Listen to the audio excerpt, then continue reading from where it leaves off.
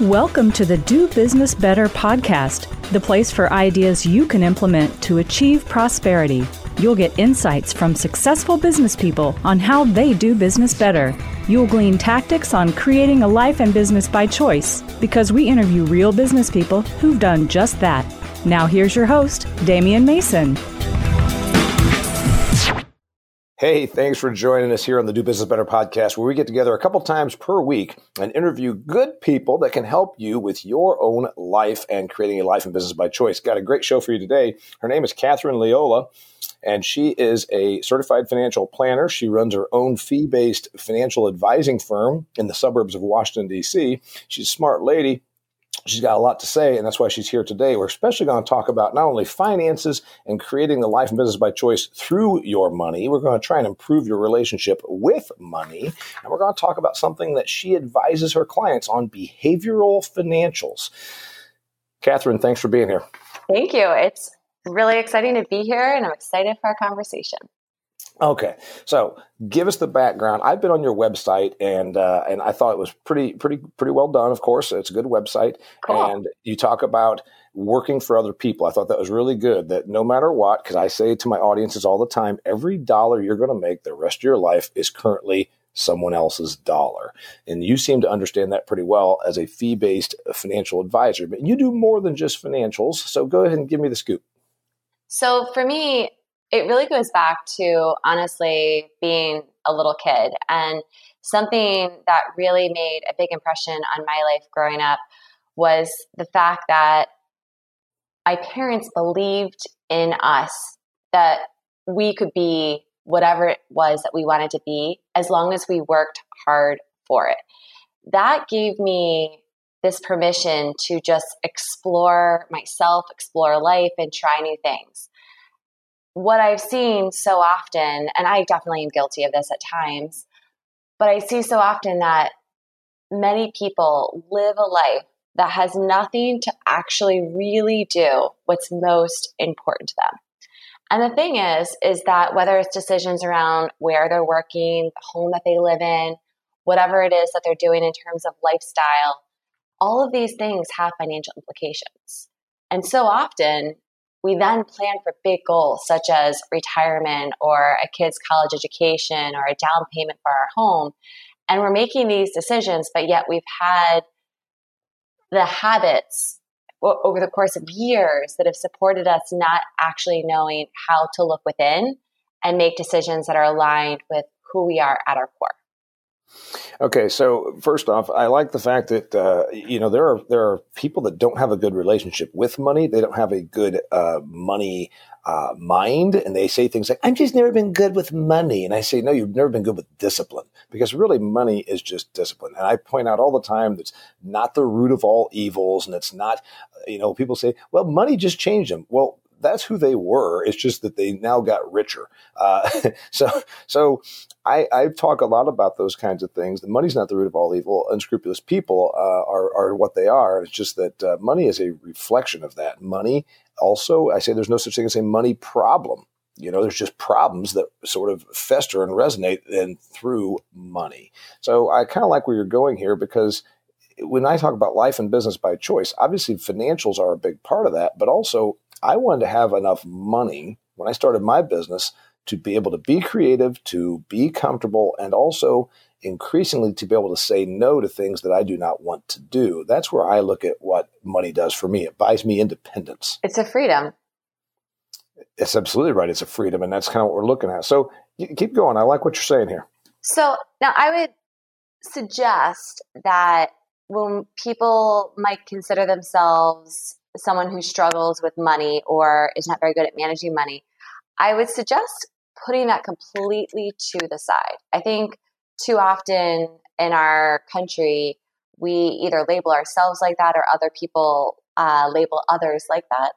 And what I think it's more about is actually they might not be good at looking and discovering about what's important to them.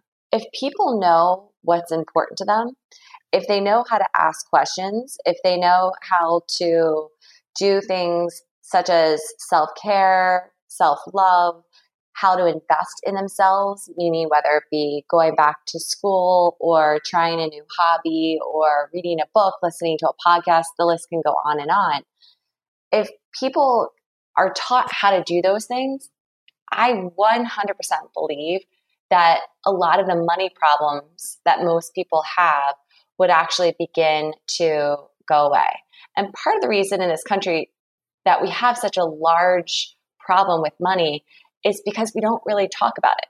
Most families don't really express any emotion or knowledge to the entire family. And so people just grow up and all of a sudden have to become adults. And it's like people are assumed to know what to do, but no one's really ever taught them.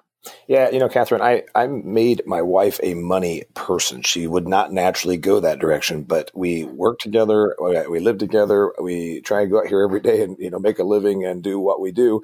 And I said, all right, here's the thing.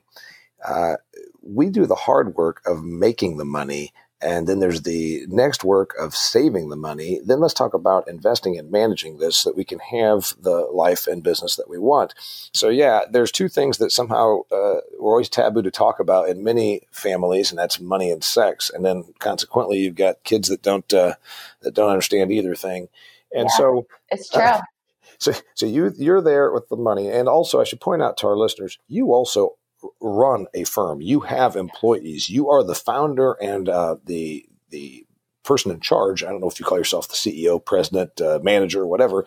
I do say CEO, yes, because for me, it's important for the team and for our clients to understand what are the core responsibilities. And as a CEO, vision and execution are extremely key. All right. So as a business person, as a business owner and operator, you serve the clients. I serve clients. I'm a service provider just like you. You get paid a fee to help them achieve their goals. What's the first thing you do? A client comes into you, they've got a good job.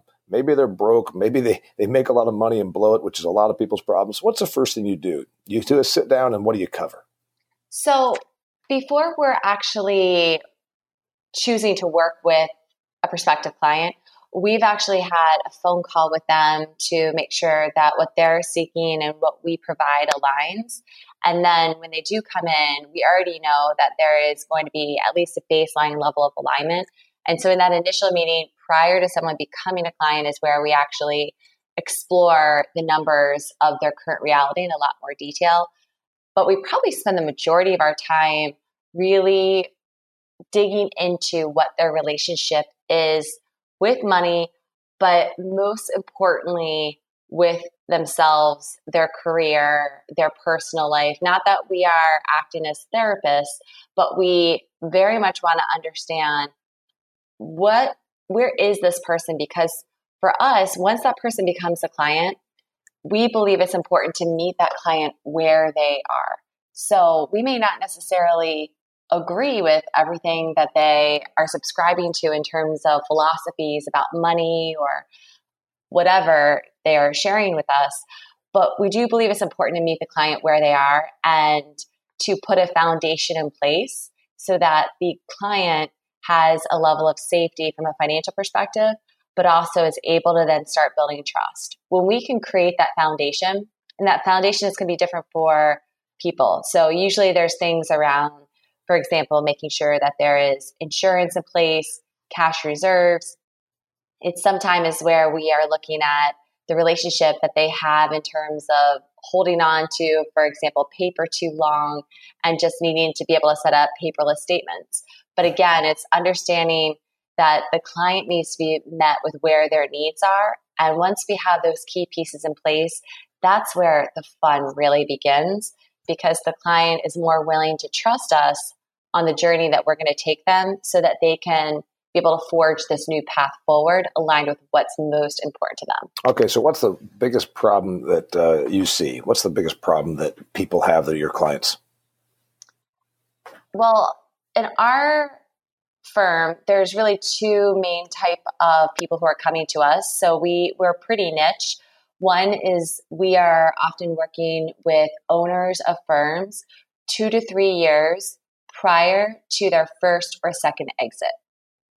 So it's a very, very niche group of people. So And then the other, explain that. You said they explain that again. A lot of your clients are owners. So they're the owners of their firm, and they are going to be exiting their firm. So essentially selling either the firm, or they're going to be bought out of the firm, and the firm is going to continue on. Do you mean firm could be any company, or do you mean specifically like a law firm or accounting firm, or what kind of clients, what kind of industry are they in?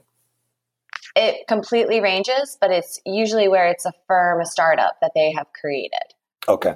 So it could be a law firm, but I wouldn't, if they created a law firm, they're likely not looking to exit the firm in a 2 to 3 year time period. We're typically working with a lot of people in the startup community.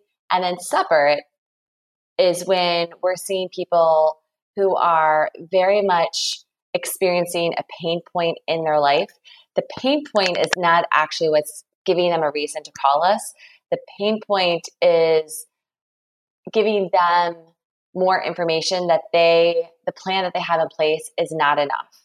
I see. And they're seeking essentially coaching as far as helping them work through how to get out of this short term, whether it be a mess or just a lot of complexities. What's the age?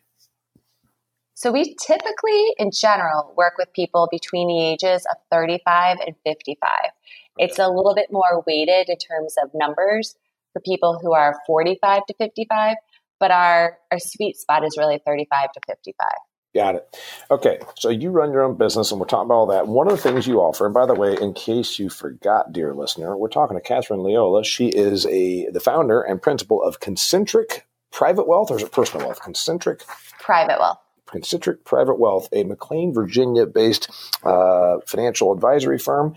And so she runs a business. She knows about business. She knows about money. And we're helping you achieve the life and business of your choosing and having a good relationship with money. You know, I've got a chapter in my book, Do Business Better, all about money. In fact, it's titled No Money or You'll Have No Money. It's just that important. So, Catherine, behavioral financial advice. That's one of your offerings on your website, behavioral financial advice. Tell me what that means. So it's actually behavioral advice, and this is different than behavioral finance. So what behavioral advice is, in a nutshell, is helping the client understand why behind every decision that they're making. So, for example, if someone is living in their home, we want to be able to help the client recognize and be aware of why are they living in that specific home, neighborhood, why are they going to the job that they're going to, all of these different things, so that when we are getting to the bottom of this, sometimes that's actually going to cause the client to initiate a new action, whether it be to move or maybe change something, or maybe just to say, wow, this is exactly what I want, and to celebrate that. But often decisions have been made because that's what someone subconsciously thought was best for them or what they were supposed to do. And we really want to help our clients not be doing things that they were supposed to do or have the word should come into their financial decisions. So behavioral advice is really helping clients align their behaviors with the decisions that they're making. Okay. So because this ultimately does come out in the wash with the money, you know, I talk a lot about habits, and I point out that routines are different than habits. Routines are mindless, unwavering, unimaginative, rote procedures. Habits can become that, but habits, we always say, oh, you're a creature of habit. And I say, no. You're the result of your habits, because habits are more active, more deliberate. You know, smoking's a habit, but also so is flossing and exercising. So I talk a lot about the power of habits and the reason that you do these things every day on a daily basis, thoughtfully and deliberately. So it sounds to me like you're kind of going down the same road of, all right, why do you do what you do? And then how can we make it so that you do it better? Is that what I'm hearing? Exactly. And there's so many different types of resources that we use to help clients over this journey. But for all of your listeners, something that is really important just to begin doing is actually creating space, like actual space, for you to be able to start thinking, reflecting, and considering what about, or what if. In the world that we live in with all of this information, we don't often give ourselves time to just process where we're going. And yet a year goes by, 5 years goes by, 10 years goes by, and there's a lot of good things that happen, but there's not often an alignment. And so even if there's just an alignment that needs to be corrected by 1%, if that 1% isn't given that attention, well, that's going to compound over time and become a problem that's now going to represent 10% or 15%. And those things is where the issues and the concerns, the financial complications come into play. Catherine, it sounds to me like you are sometimes a financial advisor and sometimes a counselor. We hear that a lot. We hear the words coach and counselor. We definitely do not have any type of designation around therapy, but it's part of what we do. And the thing in financial services, it's not about just managing money. Managing money, while yes, is important and has its complexities, managing money has become a lot easier over the course of the last decade, especially with technology and just the efficiencies that are in place. The planning piece is what is often avoided by not just, for example, people who are walking down the street, but even by financial advisors. A lot of financial advisors are really just asking questions as far as when do you want to retire? What do you want to do with your home? I'm the biggest believer in working with financial advisors. But for your listeners, it's really important to ask questions for the people that they're considering working with to ensure that that advisor is aligned with the scope of work, the expectations, and the depth of planning that they potentially might be seeking. Okay, let's talk about besides just that part of it. Now, you're running a business, and so you're a service-based business, as we already decided. What did you get wrong and what did you get right? I'm sure that when you started this firm, how long did you start up? 7 years in October. So 7 years, you made it past that 2 to 5 window that we always hear about, where businesses fail. You're in your 7th year. You're going to be starting your 8th. What did you get wrong? Like, where did you look around and say, "Oh my God, I really got this wrong. I didn't think this." So I've been in the industry now for almost 18 years. So that is something where I feel like the beginning part of my career, there were way more mistakes than in the last 7 years. And those mistakes have been really big learning tools. So while I'm going to highlight something in a moment that has nothing to do with being a business owner right now, but it's important to just recognize that the mistakes have helped me get to where I am today. And so that was something that early on in my career, at the very, very beginning stages, I didn't celebrate what I could take away from those mistakes. And so while the goal is not to just fall flat on my face at this point, at the same time, I'm not quite as hard on myself, because I think sometimes what can easily happen is if we're beating ourselves up too much, we hesitate to try something new. And trying something new, taking that step forward, that little baby step, is really where the magic begins. Because it's not that one step that necessarily creates that big picture, but it's that one baby step, then another baby step, then another baby step. And all of a sudden, you've created something pretty beautiful that is having impact on those around you. And that's awesome. So that would be one. Another would be, in the beginning, I was holding on to responsibilities that were not a reflection of my unique gifts. Okay, so you're saying you were doing work that you shouldn't have done? Yes, things that I was excellent at doing, but things that didn't allow me to use my energy in the way that could create the most impact, which of course has a financial implication as well. So that is something I definitely have improved majorly on over time. Yeah, we all struggle with that. My business is me. My wife doesn't work as much as I do toward the business, but she's involved, and then sometimes some hired help. And you're always at that thing of, what should I be doing more of? What should I be doing less of? And it's a tough thing to strike. There's that other thing where people say, why would you ever do this when you could hire somebody? Well, at some point, where do where do you stop that? I mean, yeah, I can hire a lot of things done, but you can't hire everything done. So that's always, I think, a balancing act. And I've been at it for 25 years. Yes, it's definitely something that will be an area that I need to continue to have attention on for the rest of my life. But I think something I've learned along the way is, you're right, you can't hire for everything. You can hire for a lot of things, but if you're in a position where it's like, oh my gosh, I need to be delegating more and more and more, and you're finding that you're not able to do the things that you love, well, there's either potentially something wrong with the business model that you're building if you're not able to actually get to what it is that you love, or maybe you need to just bring in someone who has a different perspective so that there's an additional set of eyes to say, hey, what if you were to just rearrange things a little bit this way or that way? I'm a big believer in the collaboration and how much that can positively impact business growth as well as our own personal growth. Sure. All right. Couple things before we wrap up. Goals. What thing are you doing? Because you talked about this, and you're a counselor, you're an advisor, you're a financial person, you're a lot of things. What are you doing in your life and business that's something you're stepping out? It's a little bit frightening, but you're doing it. What? So we just launched this actually July 1st, but we have brought to market a very unique pricing schedule, which is very different than the financial services industry. So most advisors subscribe to an AUM, assets under management percentage model.